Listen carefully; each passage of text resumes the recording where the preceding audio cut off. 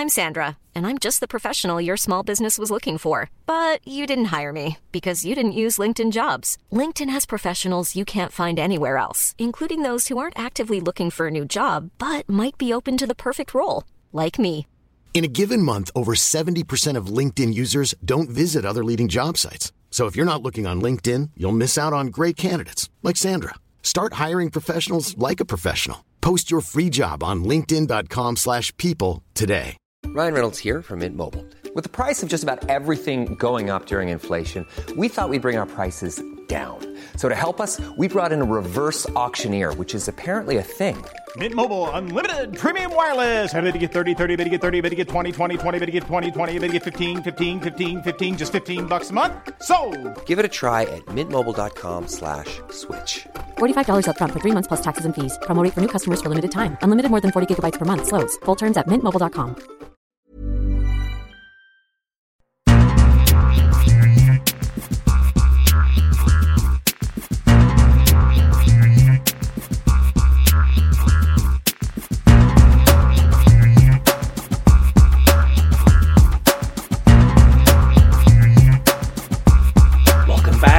The World Soccer Talk podcast, the only podcast that focuses on watching soccer on TV, online and apps. Coming up on this week's show, Turner announces big changes for BR Live, why the Bundesliga is disappointed with Fox Sports, the latest update on the Champions League rights, plus we have letters from you, the listeners, in our mailbag section. My name is Christopher Harris, and from Wimbledon to the World Series, Serie A and much more, I'm glad to be joined by my guest co-host this week, the one and only Mark Donaldson from ESPN. Mark, how are you doing today? I'm good. Thank you for that. That makes it sound like a glamorous lifestyle, but I always make sure wherever I am, I'll listen to the World Soccer Podcast. And now I got a chance to stand up for myself and Matteo in our Serie A coverage. Excellent. Well, it's been a hectic week with both Bayern Munich and Hearts of Midlothian sacking their managers, as well as an action-packed 2 days of the Champions League matches and much, much more. So let's kick it off this week's podcast by asking you, Mark, what have you been watching this past week, and what stood out for you in terms of your soccer experiences, either in person or on television or streaming? What I like to do, Chris, I did Roma-Napoli, so obviously the timing of the Serie A games means I can't watch a lot of the games that are on at the same time. I can watch them later on, highlights or whatever. This weekend, for example, we're doing Parma against Roma at the same time as Liverpool-Man City. So you find a way to watch things. So Saturday morning, I did Roma against Napoli, was able to see part of Watford-Chelsea on NBC, and then I watched Torino against Juventus on ESPN+. Now, what I try to do, where possible, every week or midweek, I know my schedule for the Serie A on ESPN usually for the next 2 or 3 months. We know up to Christmas. So I try and watch the teams that I'm about to do the week before, just to get an idea of what. So this weekend we've got a double-header. I mentioned Parma-Roma. I've also got Juventus against Milan. So that's why I wanted to see the Turin derby anyway, but it helped that I was doing the game. On Sunday, obviously, Rangers-Hearts on Hearts TV, sadly, glossing over that quickly in the League Cup semi-final defeat. But I watched Parma at Fiorentina on ESPN+, and then Milan against Lazio on Plus. Tuesday, got the last 10 minutes of Chelsea against Ajax on TNT. And then Wednesday at work, again, Juventus, who were at Lokomotiv Moscow in the early kickoff, and Atalanta against Man City. So it's funny, when you asked me to kind of, you give me a heads up that you were going to ask about what I was watching. It's the first time I've kind of put it down and written it down. I don't watch as much Premier League as I used to, and I watch a lot more other football than I used to, and I think that helps broaden the horizon. Yeah, same here too, and I think the same thing too for a lot of our listeners over the past, say, even like the last maybe 3 or 4 years, is that we've certainly expanded our horizons. We've been introduced to different clubs, different leagues, even more so, and the coverage is better than it's ever been in terms of accessibility and being able to watch practically any meaningful game from around the world. One of the things, Mark, about Serie A is sometimes a lot of the listeners, myself included sometimes, it's overwhelming in terms of all the Serie A teams. There's so many games on, especially with ESPN Plus having every single match other than the game of the week on the ESPN television channels.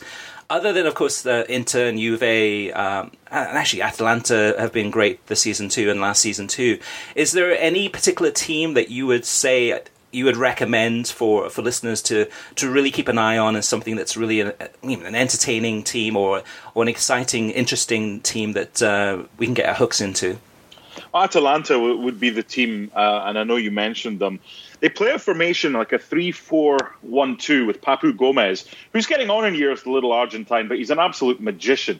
And some clubs just have players that maybe aren't household names out with the club or the country, but he's fantastic. And what they do with their back three under the coach Gasparini is that when they have the ball, two of the three centre-backs stay where they are, but one becomes part of the midfield. And it's a role that Mancini played last season, and he's now gone to Roma. So it's a role that he's comfortable in, but they also like to have one more person in the middle of the park on the ball. So they're always fun to watch. I love Ilicic and Papu Gomez. As far as some of the other teams are concerned, it's I was going to say it's hard being a commentator. It's not. This is our job, keeping tabs with coaching changes as well, because Udinese started really well. They beat Milan on the opening day of the season, and then they've fallen off a cliff. So they've got rid of Igor Tudor. And I don't know about you, but in every league, when you're a viewer without a kind of passion for a certain club, you just enjoy the league. There's something macabre about seeing a giant struggle. Mm-hmm. And Milan this year, it's like constant change that they think will rectify things. There's no patience there. And they're 11th in the table. They lost to Lazio, and they're a side that they have all the ability, but I don't know, they just have so many individuals and they don't really play as a team. So your kind of unglamorous side would be Atalanta, and your glamorous side that's kind of big name but not playing as they are right now is Milan. It almost sounds like Manchester United in many ways, AC Milan, in terms of a giant club with just an enormous history, but it's one that not me per se, but I think a lot of people have a sense of joy actually watching the mighty fall, because Manchester United, a team that's, we don't have to go through the history, but there's a certain reality about them now, the two, where in the past it seemed that no matter what they did, they would always win matches or win competitions or leagues, etc. And now there's a really kind of more of a human aspect about them, where they are vulnerable, they're making mistakes, they are boring at times, but and I think in many ways too with AC Milan and just that proud history and still tons of supporters in the United States and around the world, it's a shame to see where they are, but maybe it's a transitional period that's just going to take a lot longer than people expected. Yeah, but there's no patience among Milan fans. The Rossoneri they want success. A lot of them have grown up with, like Manchester. You're spot on about Man United. A lot of them have grown up thinking, well, what we're going to win this year. To a lesser extent, it's like me growing up as a Scotland fan thinking, oh, cool, where's the World Cup in 4 years' time? Where we're going to go to?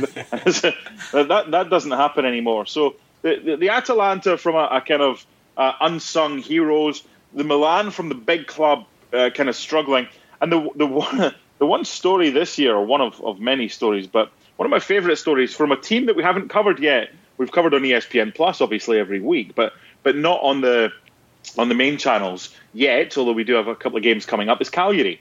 Now Cagliari's a side who, again, they're unheralded, and it's not waifs and strays, but they're one of the more experienced teams in the league, with the likes of Cacciatore and Pisacane and Clavan in defence. They're all in their kind of early to mid-30s. Cigarini in midfield, but Nainggolan. Nainggolan's a really interesting story, because if you remember, he was at Inter, and when he was at Roma, he went to Inter in return for Davide Santon and a kid called Nicolo Zaniolo. Mm-hmm. Now, Zaniolo was 4.5 million was his part of the deal. Santon was 10 million. and the whole deal was just under 50 million. Nainggolan's now at Cagliari. So, I mean, I don't know what Inter were thinking. Maybe, hindsight's easy. It's like saying, why did James Pallotta sanction the sale of Mohamed Salah when he met in an Italian restaurant in Boston with the Liverpool owner? Well, he thought he was getting value for money. He thought Liverpool were overpaying. For Nainggolan, they didn't know what Zaniolo was going to be like. Now Nainggolan's at Cagliari. Zaniolo's ripping it up, signed a new 5-year deal at Roma. And Cagliari are going from strength to strength with Simeone, the striker who's Diego's son up front with 3 goals this season. And the key player for them this season has been a bit of an unheralded midfielder, Brazilian called João Pedro, who's been with Cagliari for like 5 or 6 years. And he just keeps plodding on and scoring goals. Now, switching gears for a minute to talk about the Champions League. It's been an eventful Champions League, to say the least. Everything from the Chelsea-Ajax just goal fest to, actually, I think it was Dinamo Zagreb against Shakhtar Donetsk, which was another goal fest, and just incredible scenes. And it's one of those things that... There's a lot of criticism online, especially on social media, about, I think, TNT deciding to show Real Madrid against Galatasaray when there's so many other matches that they could have shown that may have been more interesting. And it's a tough job being in charge of programming sometimes because, I mean, do you go with the TV ratings or do you go with what might be a less viewed match but might be more interesting? Well, TNT went with Real Madrid against Galatasaray, and the other matches were pretty, actually, sensational across the board. The one thing I've been watching quite a bit this season so far is something from Tuduene, which is, I mean, previously Univision Deportes, which is their Zona Football whip-around show, which is very much like the NFL Red Zone. I've been watching it all season so far, and I just love it. I mean, it really is sensational because I can tune into it. I can watch every single goal as they happen and any kind of near miss or any controversy. I walk away from the Champions League feeling fulfilled, feeling that I've gotten... I know exactly kind of what happened in those 90 minutes, rather than watching Real Madrid against Galatasaray and then seeing kind of a goal fest, but really one-sided goal fest, and some great goals by Rodrigo, but feeling I missed out on everything else. The one thing, though, however, I do miss out on with Zona Football is having the commentary, because, I mean, I understand a little bit of Spanish and speak a little bit of Spanish, but I'm missing out on the commentary. So that's the one thing I'm missing. And that's something for TNT, if they do get a chance to get the rights for the next round, whether or not they would have their own English language version of Zona Football. But on the Spanish language side, I mean, again, I don't speak much Spanish, but it's fantastic. I really, really can't recommend it highly enough. How about you, Mark? Did you get a chance to watch any Champions League or any observations from either commentary or some of the matches you may have seen? I kind of have a rule that as a commentator, I'm not going to be... I can keep my thoughts to myself and I kind of save draft way, but I'm never going to be disrespectful about fellow colleagues because it's not an easy job. We got enough stick from people who think we're against their club. The one thing is, speaking as a fan, and Gary Birtles, I just wish he'd be more positive. That's all I'm saying. I think that's impossible, though. I mean, that's part of the charm of Gary Birtles. He's consistently oh my goodness, grumpy. Do you know what it reminds me of? And maybe it's a personal thing for people. It reminds me of your dad or your mum or your aunt or your uncle used to stand and shout at you when you were playing as a kid because you never did anything right. And it was just like, I don't need this anymore. Just let me watch the game without just this constant negativity. It's like you always find... And like I'm sure he's a lovely guy, and I've heard bits and pieces of like podcasts or phone-ins he does in Nottingham and whatever. And I just, when he's commentating, I'm like, please, just a little bit of positivity. Because for me, a commentator is basically the captain of the ship. We're the guy you shouldn't really see. You have to hear from him, but you shouldn't see him. And he just should do his job, make sure the ship is steered. The analyst is someone who can provide something. Now, Craig Burley's a grumpy so-and-so at work. But I really enjoy working with Craig because he tells me something that I don't know. He tells the viewers something that they don't know. He's not overly tactical, but he points things out. But he's still grumpy. But he doesn't bring that constant negativity to the screen. So I just wish Gary was just a wee bit more, not upbeat. He's honest. I don't mind that, but just it's not all about the negativity, please.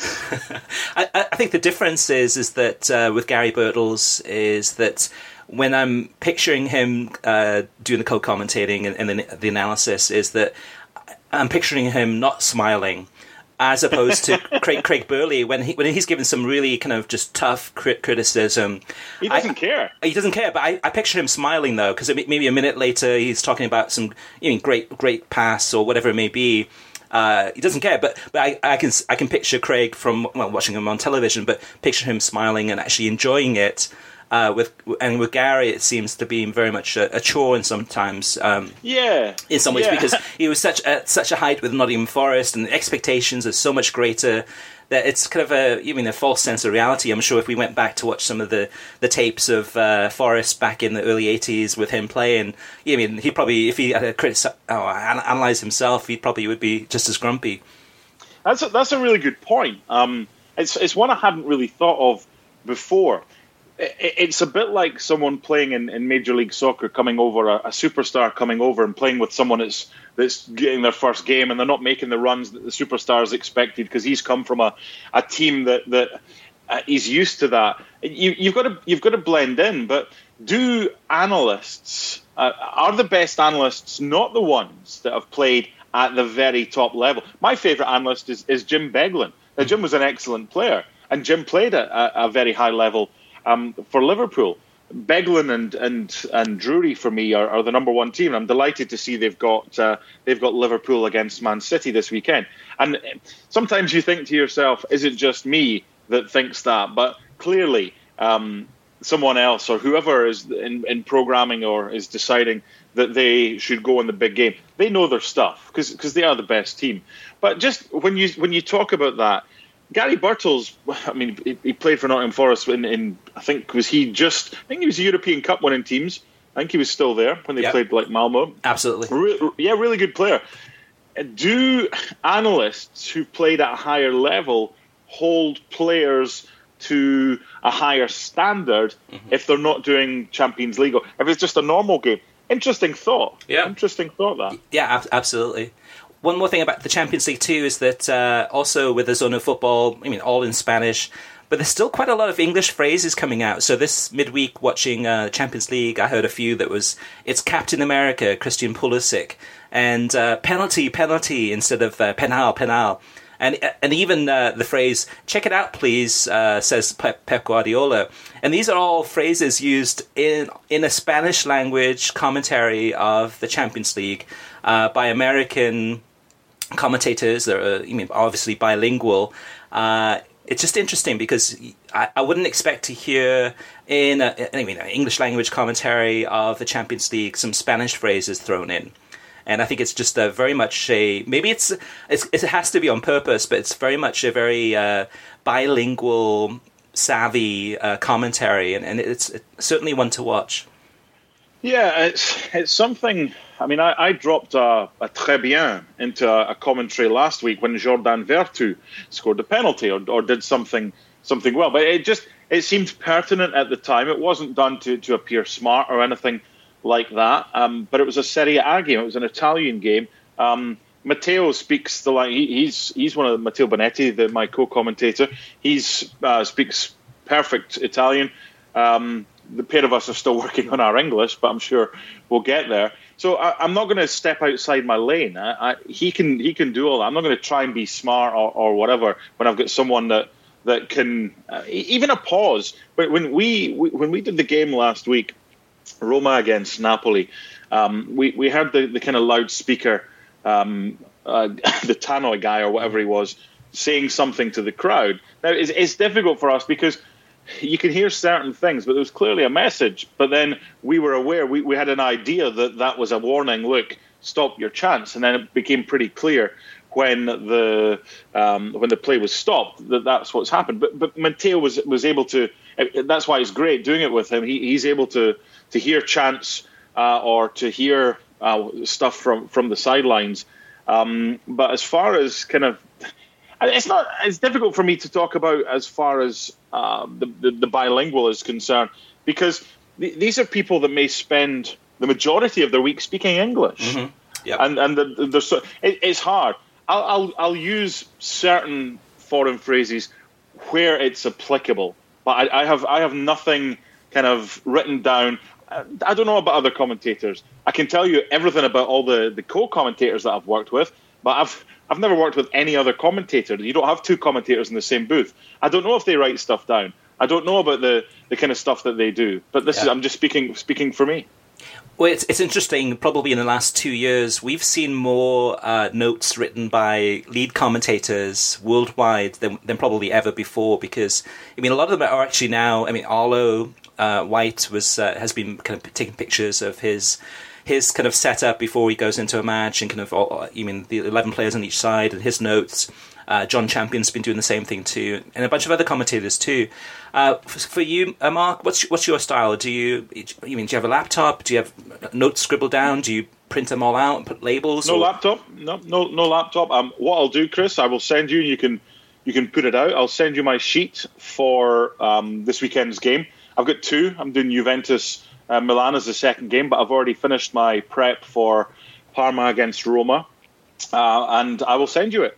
And you can do whatever you want with it and showcase it. I've put it out on social media a couple of times previously for other games, but I'm welcome to share it with you. I'll email it over to you, and you can send it out. I'm slightly different from everyone else. I have little pictures. I have pictures of every player, and I think for me it's important because I'll know if I'm doing the game weekly, and I've done the games before or teams before. I'll know 95% of them. But there might be one that is coming up from the youths or is called up for the first time due to injuries. So I've got pictures of them all. It might be the obvious ones like Buffon or Ronaldo, but it's the way I've always done it. It's the way I've always done it. And I'll give a little hat tip here. It's a nod. Jim Proudfoot, who's a very, very good commentator, and I worked with at Talk Sport before I came over here. Jim's your voice you'll probably hear most of the time on your early game on a Saturday morning. Jim sent me over a basic template for games he used to cover back in 2010, and I've just tweaked it. I've put little photos in and pictures and everything else. That's the way I do it. Very good. It might not be what everyone else does, but I don't want to be everyone else. Yeah, and I'll certainly share that on Twitter at World Soccer Talk, so keep an eye out for that. By the time you listen to this podcast, it'll probably be up there and being circulated around. One more note, Mark, before we head on to the news, is that for the commentating this weekend, the Liverpool-Man City game, I believe the world feed is going to be Peter Drury, but the US feed is going to be Arlo White and Graham Lasso. Okay. I knew about the world feed. I didn't know. I mean, that makes total sense. That you put your A team for NBC on that one. But yeah, for everyone else outside of the US, I think you've got for me the top pairing anywhere in Drury and Beglin. Absolutely. Now, moving on to TV streaming news, this past weekend I was a guest of the Bundesliga, so I had a chance to go to Frankfurt and to Dusseldorf to see a couple of matches and also to learn more about the Bundesliga, what they're up to in terms of promoting the league overseas, interviewing some of the players and the executives, and really getting a better feel for the whole Bundesliga experience. Well, in one of these meetings that we had with the Bundesliga CEO, Christian Seifert, he mentioned something very interesting, and he said, this is the quote from him, he says, "I must admit, I was a little bit disappointed with Fox Sports as a partner. Because of Fox Sports, it's hard as a US Bundesliga fan to get used to the Bundesliga. If you play one time on that channel, and then one time on another channel, and then again on that channel, so on and so forth." And these are fair comments. We've especially talked about this on the podcast quite a bit in terms of the consistency with Fox Sports. It's been very difficult. With NBC, just as one example, going into any Premier League weekend, you can almost regurgitate exactly which times and which channels the game's going to be on. With the Bundesliga, you really have to look. I mean, sometimes it could be Fox Soccer Plus. Sometimes it could be over-the-air Fox. but certainly some fair comments there from the CEO. What was surprising, though, is the timing of this, because Fox Sports still has the rights for the Bundesliga until May 2020, before ESPN picks up the rights in August 2020. So in some ways you would think that he would have held back and just not said anything, but it is what it is. One thing that I discovered as a possibility, and now there's no certainty that this is going to happen, but there have been some kind of basically preliminary talks about the possibility of ESPN doing a 30 for 30 documentary about some aspect of the Bundesliga. Now, whether or not this will happen or not, we don't know yet, but it has been mentioned. So that's something to keep an eye out. And that gives you an idea, too, in terms of how ESPN is going into the coverage of the Bundesliga and looking for the story within the story, looking for ways to take advantage in a good way of ESPN FC, both the TV show and the website, and the storytelling abilities that the ESPN has, which is a huge advantage over Fox. FoxSports.com has, as far as I know, no written content. It's all video. So ESPN certainly comes at this from a completely different angle. And I think most of us, Mark, are looking forward to it. I'm sure you are too. But this is something that is a big step for the Bundesliga, going to a mostly streaming solution for the future. And in many ways, they could be ahead of their time. They could be going down a path that's going to give them some much rich rewards down the future. At the same time, there's always that transitional period too, where you have people that are, become accustomed to watching everything on television and will feel that they're going to miss out. With you working at ESPN, it's probably a little bit difficult for you to talk about it, but in terms of excitement or anticipation for ESPN Plus and the ESPN games that will be on television, what's it like within ESPN HQ? Any kind of excitement building yet? Yeah, because a couple of things. I love the product. I haven't done much of it this season, but I've done for the international audience and for the domestic audience with German Cups in the past. I've covered a lot of Bundesliga. Obviously, you've got a lot of Americans over there, and it's just a league that I enjoy watching. And give me the kind of Mönchengladbach on top right now, or Dortmund last season, and Bayern kind of playing catch up. Give me all that. Give me Arsene Wenger there. I'd love to see that. Yeah. From an ESPN perspective, what we've started to do now, we've gone from famine to feast with the likes of ESPN Plus. It was a product that didn't exist. It now exists. It's got a lot of rights, and it's going to continue to grow. So what we started to do, actually, when I was at the World Series Baseball recently, Matteo and Dan and Craig were doing kind of wraparound shows or post-match shows for exclusive to ESPN Plus. Now, this is something I've heard you and Kartik talk about on the podcast on a few occasions, and I totally agree with you. A lot of it's down to staffing, and hopefully we will see over the next 6 to 12 months additional members of staff. I'm not speaking from any knowledge. I'm just thinking there is a platform now and an opportunity to add to that, because I think it's important. And I'm speaking here not as an ESPN staff member. I'm speaking here as a fan. Mm-hmm. I think it's important when you have the rights to Serie A and to the Bundesliga that we have and that we're going to get, if you can package that up, I just think it makes it more grandiose. We did it for the FA Cup final last year. We had our own commentary, and I know it's an ESPN Plus exclusive product. But for Serie A recently, we had the kind of post-match show with the analysis and looking back at the goals. And slowly but surely, we're getting there. Again, staffing will hopefully not be an issue for much longer. And I don't think you sign a 6-year deal and pay what we're paying for the Bundesliga without different plans. And the 30 for 30 is really interesting. I didn't know about that. And I wouldn't be surprised that, obviously, if it's a domestic game, which I think there's going to be potentially 4 a year on domestic, that there'll be a kind of, it won't just be hosted by the commentator, and then halftime will be a pre-recorded segment. I'd like to think going forward, we've already shown that we can do it. So hopefully that's the case. And the second thing, Chris, is right now it's a case of who's got ESPN Plus.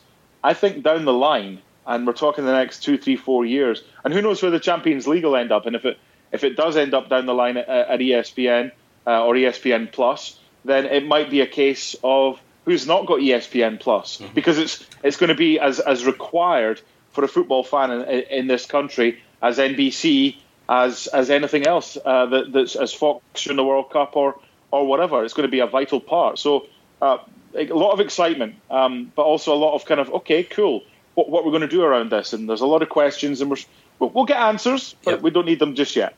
Yeah, and the 6-year deal certainly helps in terms of, just like with NBC Sports and the Premier League, in terms of having a longer deal where you can plan ahead more effectively, you can really launch a platform and a marketing campaign, advertising campaign, and build on it. And just a few other news items too. With the Champions League, we know that the bidding for the 2021 to 2024 rights ended this week. Now, the process that they're in, sometimes they'll go back for some additional bids, or sometimes they'll review that, or we'll talk to the lawyers. So it's still a ways away from actually us knowing who those rights will go to. But it's quite possible too that Turner Sports may lose out on the next rights to the UEFA Champions League, and would have one more season next season, which may be their last, before those are handed over to another organisation. And having a deal that's only on a 3-year cycle doesn't give you much time, because you're halfway through and you might be finding out that you've lost the rights for the next right cycle. So the 6-year deal with the Bundesliga and ESPN Plus is huge for both partners, and really is a huge statement of intent from ESPN. A couple of other news items real fast too is that, speaking of Turner Sports, is that there was some revelations this week too that Turner Sports is planning on taking the BR Live streaming platform and integrating it into the Bleacher Report app. Now, this process is going to take about 2 years to complete. It's something that makes total sense on paper. The Bleacher Report app is has a lot more subscribers, is a very used and very, very reliable app. But the process is going to take 2 years. So by that point in time, once the BR Live app is integrated into Bleacher Report and BR Live becomes no more, it's quite possible that Turner may have lost the lion's share of the rights that they have for soccer. Of course, they have other sports too, but interesting things to watch there. And last but not least, the NWSL Championship on ESPN saw a 43% growth for the coverage there. So all in all, some great news. Now, moving on to TV ratings, we don't have all of the numbers yet. We will have them posted on worldsoccertalk.com on Thursday or Friday, so certainly come back and see the full list there. What we do have is some numbers. I'll point out Everton against Spurs on NBCSN on Sunday, which was the 11:30 kickoff to 1:30, the one that had 12 minutes of added time after that horrific injury. 466,000 there for that match. And then going down, Atlanta against Toronto on FS1 last Wednesday, and this was the MLS Cup playoffs. 359,000 viewers for that on FS1, so a great number there for MLS and Fox. The LAFC Seattle game on ESPN, the MLS Cup playoff from last Tuesday, 389,000 viewers. And again, positive numbers all the way down the list. Now, moving on to listener mailbag, we've got JP says, with Kartik on the Bundesliga and streaming on that topic, Disney Plus / ESPN Plus may end up having a large number of subscribers, but doesn't necessarily mean a large portion of those subscribers will be viewing the Bundesliga. I've beaten this dead horse a billion times, but streaming for sports only pulls in the viewers that are already looking to watch that event. No new fans or casual fans. Big soccer fan, goes without saying, if I'm reading this site, he says, but only got ESPN Plus specifically for Serie A because I was already a fan. Will also watch a tiny bit of Eredivisie, but that was only after falling in love with Ajax during the Champions League on linear TV and deciding to take a look when there's no Serie A La Liga match at the same time of interest. Bundesliga is currently my third option for soccer, but like Kartik, I don't think I'll necessarily seek it out once the change to ESPN Plus outside of a few matches a year. And those are the matches that will likely be shown on linear TV anyway. So some interesting thoughts there from JP in terms of kind of his viewing habits. And that is the thing too. I mean, it's a long-term bet that ESPN Plus has, and especially with Disney Plus launching next week, which is going to be, there's also a Disney Plus bundle, which will include ESPN Plus. And as we talked about, I think it was Moffat Nathanson last week talked about in a year from now, by the end of 2020, globally, the Disney Plus bundle may have as many as, I think, about 18 million subscribers. So massive numbers. So even if a small percentage of those people give the Bundesliga a try or find Serie A as they're going through their app and come across it, there's big opportunities there to get some viewership bump. We'll have to see on that, Mark. The one thing I would say, Chris, is we've never had a choice like this, ever. Mm-hmm. A football fan in this country or in any other country can pretty much watch what they want, when they want, if it's on. Now, you and I grew up in the UK, whereby we had 3 channels that became 4 channels, that eventually became 5 channels, and then we, in 1989, had the B Sky B, the satellite, and that opened our eyes, and then the Premier League started in 92. Quick story, I remember way back when I was a child, I stayed right on the kind of boundary line between Scottish television, this is ITV, and border television. And it was back in the days of the late 80s and early 90s when they showed live games on ITV on a Sunday. We didn't get it on STV on Scottish television. So I'd say to my dad, can we go to a restaurant or whatever? Obviously, I couldn't drink, but he would then drive me half an hour down the road so we could watch the football. That's the kind of that's what we did back then. And I don't know if it was the same in Wales, or I would assume you would have got the coverage. But if Anglia or whoever had their own Welsh programming, then you would have had a kind of issue. You would have had to find somewhere that showed it. Now, you switch your phone on, you put your iPad on, you put your laptop on, and you've got the choice. But with choice comes the slogan about satisfying some of the people some of the time, but not all the people all the time. You're diluting the options in that, A, there are so many, but B, you're going to have people saying, well, there might be all these subscribers to Disney Plus or ESPN Plus, but I'm not going to watch it. That's fine. No issue with that whatsoever. And that's for people who tally up the numbers. You can do anything you want with statistics. As a commentator, I know this. 45% of the time negative becomes 55% of the time positive. You can tweak them whatever way you want. But from a numbers perspective, they're going to have a lot of numbers. That's fine. And it's like saying with a free newspaper, the London Evening Standard or whatever, we've got this number of readers. Well, that's how many have been distributed. A lot. I'm not saying they're falsities, but this is what can happen with numbers and statistics. But you have an unbelievable choice now. And to be fair, if you want to watch it, great. If you don't, well, you know it's there if you ever do. And I think it's great for the consumer.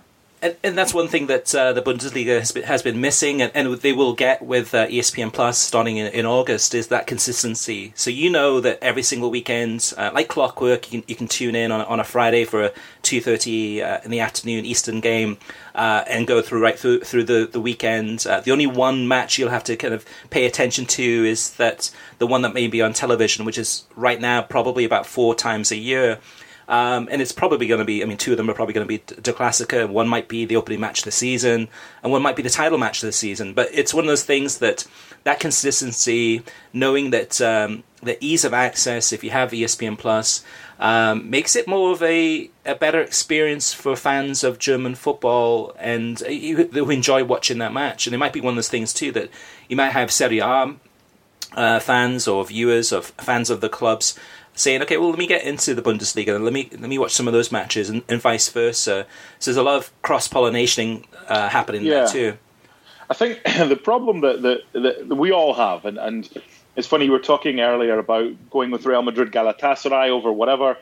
We've just put out our fixtures between now and the end of 2019. Of course you're going to get stick. Why have you chosen that over that one? It's not our decision. It wasn't their decision.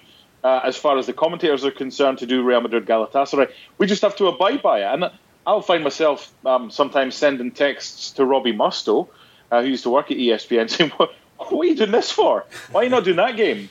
And he's like, we had a chat about it, and this is what we decided. I think with them at NBC, there's a lot of input invited by everyone across the board, and I think that's healthy. Mm-hmm. You're not always going to make the right decision, and go back to satisfying some of the people some of the time and not all the people all the time. There's 20 teams in the Premier League, and this is the way it works. And the same with Serie A and the Bundesliga. We can't show them all on linear, but what's the difference between finding something on ESPN Plus and finding a Premier League game that's on CNBC? And the Wolves-Arsenal game on Saturday was the secondary game, and that did 160k, which is all right. But if you're a Wolves or an Arsenal fan, you find it. The one thing, speaking from someone in the business, that I would say we could maybe do better is cross-promotion. Tell people, don't make them have to find it, don't make them have to guess. Make it easier to cross-promote on other shows, on other platforms, that this is where you can find it. Because with the choice that people now have, which is incredible as a football fan in this country or anywhere else, we'll do digging. We'll find it. But human beings are lazy. We want it on a plate. We want to know where it is, when it is, and how we get there. We should make it easier for people to do that. And if we do, then hopefully the numbers can increase. Absolutely. And actually that's partly World Soccer Talk in terms of kind of filling that void, in terms of just trying to make it as easy as possible to let people know about the different types of coverage out there and all the TV schedules and which matches are on which channels. And also, and it's a big help. It's a really big help. Yeah, and even looking at this weekend's match too, the Clasico between Bayern Munich and Dortmund, big match. It's on FS2, but the reality is that FS1 has college football. I think Big Fox has college football too. So it's oftentimes, whether it's Fox or ESPN or other broadcasters, there's other coverage that they have contractual rights to, that they have to show those games. And unfortunately, soccer sometimes gets knocked down the pecking order slightly. Yeah. It's just a matter of the business. And that's the problem, Chris, because coming over from the UK, like the pair of us have done, we're aware of college football. We had no idea the numbers that does. Mm-hmm. I mean, ESPN's deal on college footballs it's got about another 15 to 20 years to run. And the numbers, we're like, why aren't they showing this on ESPN or ESPN2? College football does scary numbers on Fox, on ESPN, on all the platforms that it's on. And it's kind of look outside your box a little bit, and that you have to understand that as much as we want the world to revolve around football, our teams, our leagues, our countries, business is business, and people who are making these decisions know what they're doing. And you're not going to get a Serie A game or a Bundesliga game on ESPN on a Saturday morning instead of College Game Day. It's not the way it works. It's like saying when we were back in the UK, you're not going to get Liverpool have drawn Arsenal in the League Cup. Right, we'll move EastEnders and we'll do that. It's only the top events that get done. It's exactly the same over here with college football. And that's the way it should be, because they paid a lot of money for it, and the viewership is a lot more than we can get. Absolutely. Next up is Monty Reed. Monty says, I have ESPN Plus, and like Kartik, I tend not to open the ESPN Plus app on my Roku. I go to Fubo first because I love how they list out every match that is going to be played. I have no clue why other streaming services don't copy this. During college football season, I will open Sling TV next. Only after I determine that nothing else is on, I will open up ESPN Plus app. If ESPN Plus was integrated into a streaming service like the way that ESPN3 is with Sling TV or TUDN Extra on Fubo, I would watch it a lot more, since there's a lot of content that I do enjoy. Eredivisie, NCAA, men and women's soccer, etc. But should we not expect even more soccer leagues to go behind a paywall?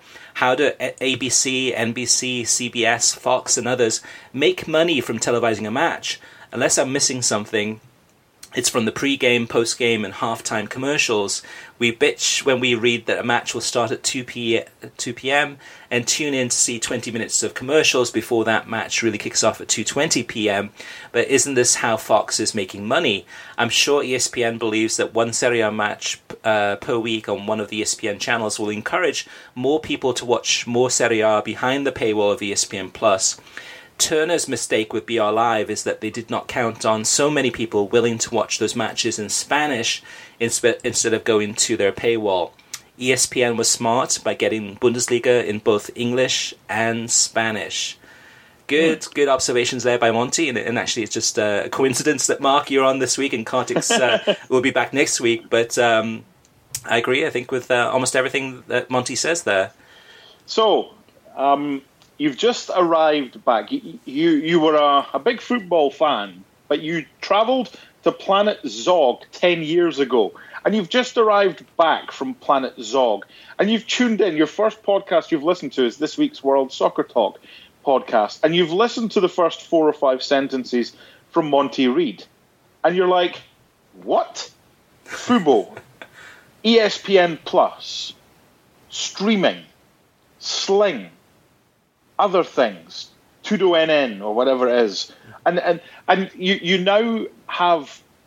For me, what I'm trying to say is it complicates things. There's a lot going on, and as I say, we find things, but I think if we can simplify everything, and I'm led to believe, and I don't know if this is the case, I have TVs in my house which, when we moved probably 3 years ago, we bought. Those TVs are smart TVs, but they don't have the ESPN Plus app on them. I'm led to believe that if you buy a TV, smart TV now, a new one, that it has, as one of its apps, ESPN Plus. So it's simple. It's as easy as going to an HDMI to change between Amazon Prime or however you do it. It's going to be simple. Now, if you've been on Planet Zog and you didn't understand what Fubo is or what Sling is or what ESPN Plus is, that I can understand why other people, maybe a generational thing, are slightly complicated and confused by that. And I think as time goes on with the rights that ESPN Plus is getting and that everyone else is getting, and their second screen content. Second screen's been around for over a decade. I did golf and tennis second screen in 2010. So it's not new, but we have to make it easier for people to find things. And Monty's clearly clued up about what he likes, where he goes, but we have to make it simpler for people in the future so that they don't have to have USBs plugged in or HDMI 4, 5, 6 or whatever. Mm-hmm. And I think they'll get to that, but it's a good point that Monty makes. Next up is Mark Doherty, and he says, I was watching Union Berlin against Hertha Berlin. Love the atmosphere, mostly of this historic occasion. Great game for the underdogs. During the incidents that occurred in the stands, FS1 broadcasted a message scroll that notified the fan watching on TV the match had been interrupted due to safety concerns. Is this purely a Fox or Bundesliga thing? Are other leagues and broadcasters going to start doing this if similar horrible incidents occur with safety, racism, etc.? Mark, do you know about this? In terms of like Serie A, if a match is delayed, or you mean basically abandoned or postponed, is that usually, is it broadcasted by broadcaster, or would the rights holder do something there? No, the World Feed had nothing last week when we did Roma-Napoli, and the game was stopped and halted for a period until things calmed down.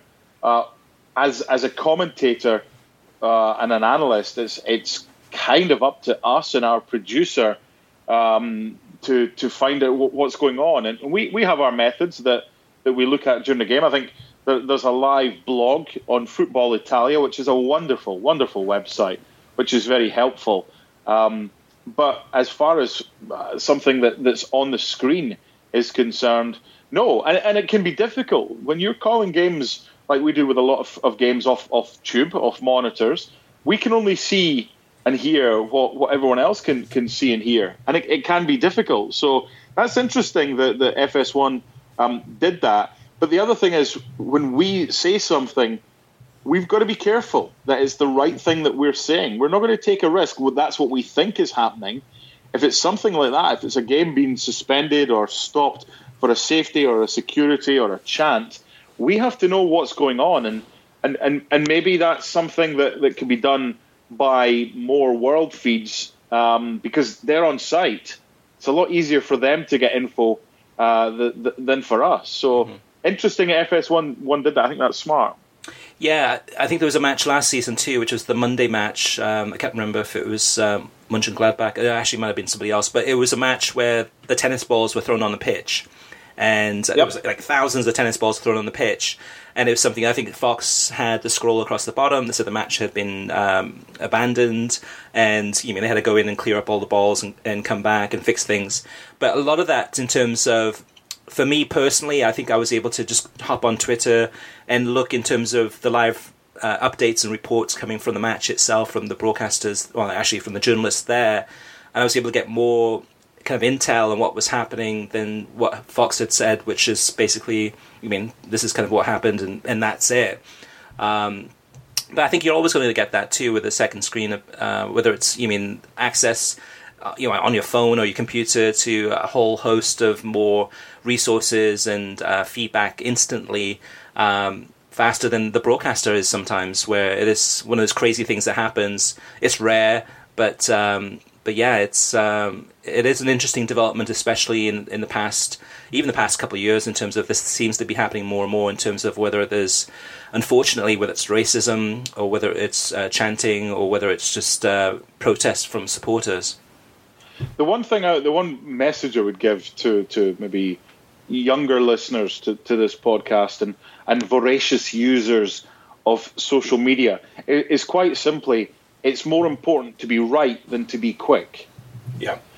And I think the same applies for commentating with regards to having to talk about why a game has been stopped. I want to be right. I don't want to jump to a conclusion, an assumption that this happened. It might seem obvious, but this is a grey area because unless there's conversations between TV rights holders globally and the world feed about what we could both do better, but what we need when something like this happens, then it's up to us. But we have to be careful. Mm-hmm. We have to be careful. I'd rather be right than be first with something. Ideally, you want to be first and be right. But if you can only have one, just make sure you're right. It's not always about being first. Good point. And last but not least, For the Culture has a tweet here that came in. Has there been any talk by ESPN of possibly creating a 24/7 soccer channel, considering all the properties they've been collecting in the past year, even in a streaming-only capacity within ESPN Plus instead of cable? It's something that is badly needed. What's your take on this, Mark? When do I sleep? Right. I've got a 20-month-old daughter. I'd love that, but I'll take you back to something I said earlier.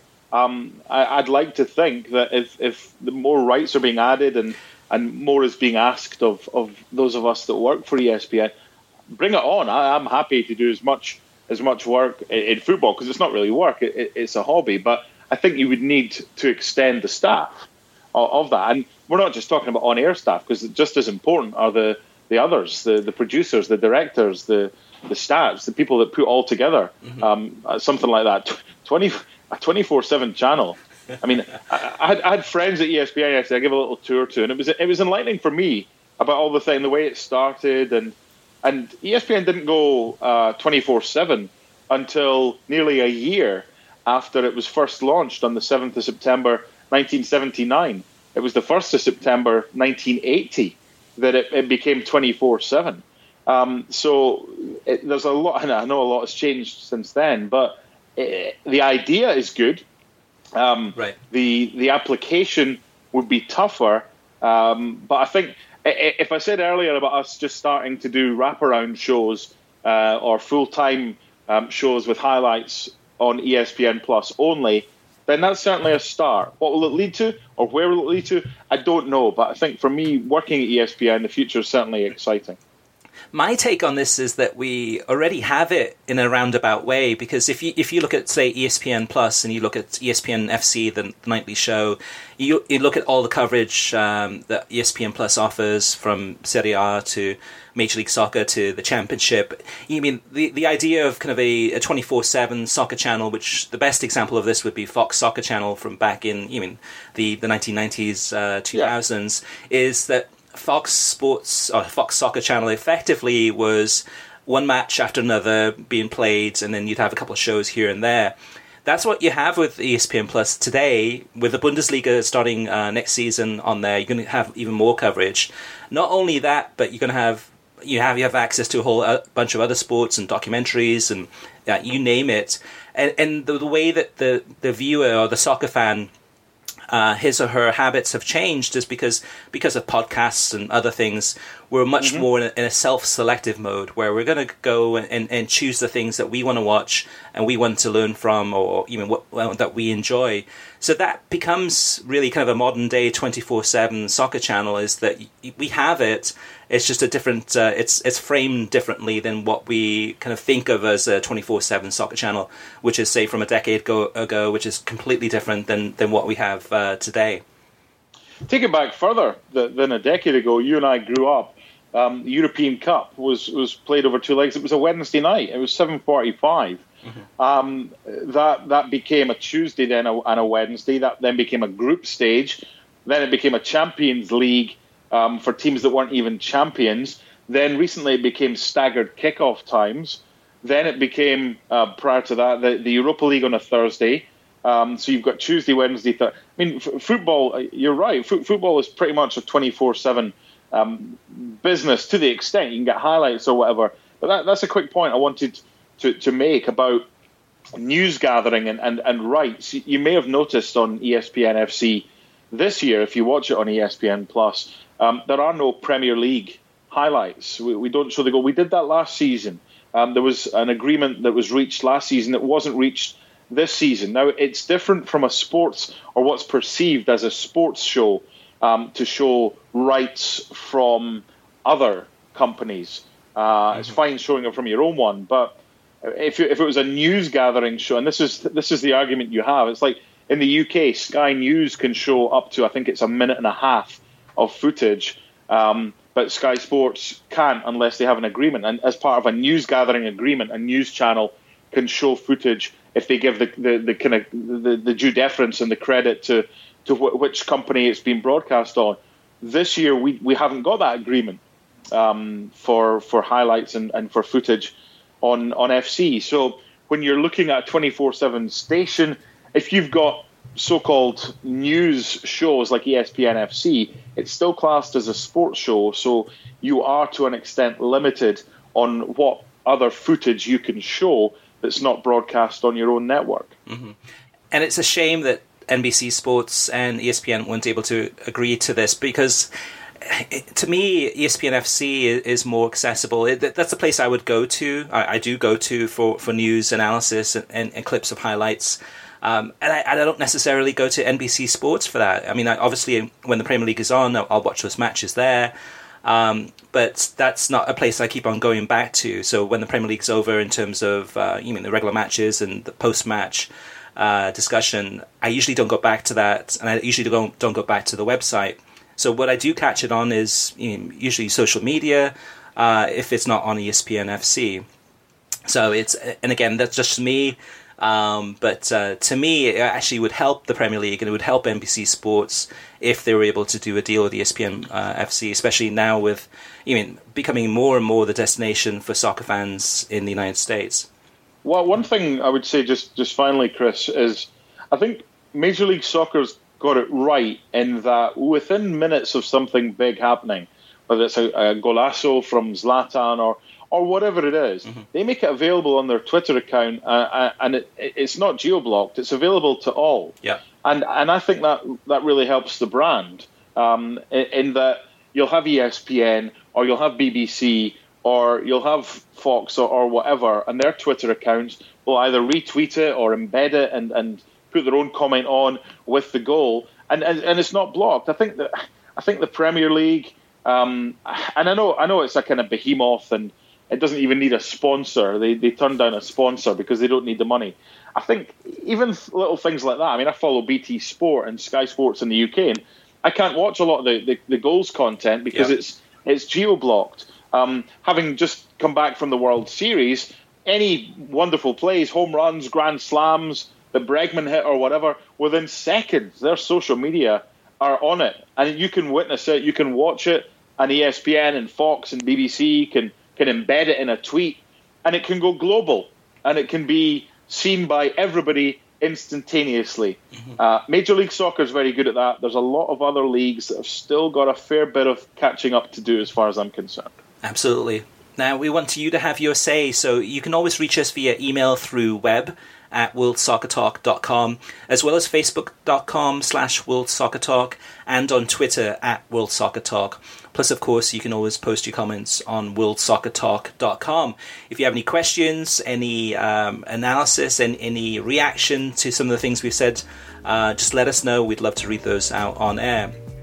So thank you for listening. You can get a new episode of the World Soccer Talk podcast every Thursday. Every episode is released on SoundCloud, Spotify, Pandora, YouTube, Stitcher, iTunes, TuneIn, Audio Boom, Overcast, and worldsoccertalk.com. And if you like the show, share it with your friends on social media and give us a review on iTunes. And Mark, it's been a pleasure having you on the show. I really appreciate the time you've given us, and also a lot of insight into not only the role of a commentator, but also some insight into the business. It's been a joy having you on. Thank you. And if Kartik goes away again, just if you want to get me back on, I'd be more than happy to do so. It's been a pleasure. Thank you. Enjoy your football.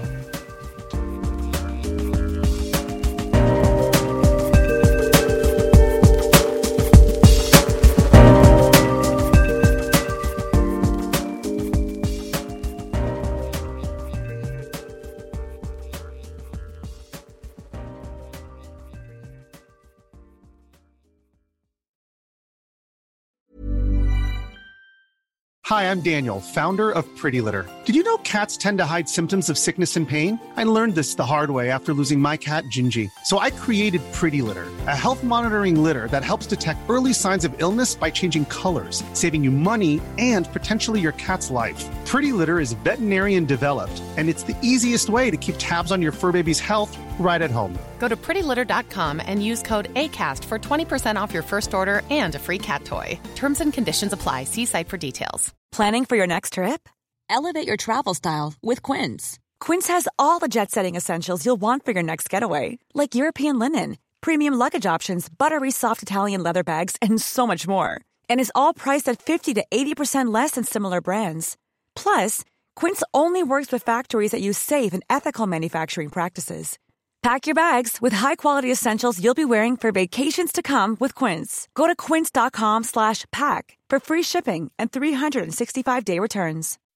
When you make decisions for your company, you look for the no-brainers. If you have a lot of mailing to do, Stamps.com is the ultimate no-brainer. Use the Stamps.com mobile app to mail everything you need to keep your business running with up to 89% off USPS and UPS. Make the same no-brainer decision as over 1 million other businesses with Stamps.com. Use code PROGRAM for a special offer. That's Stamps.com, code PROGRAM.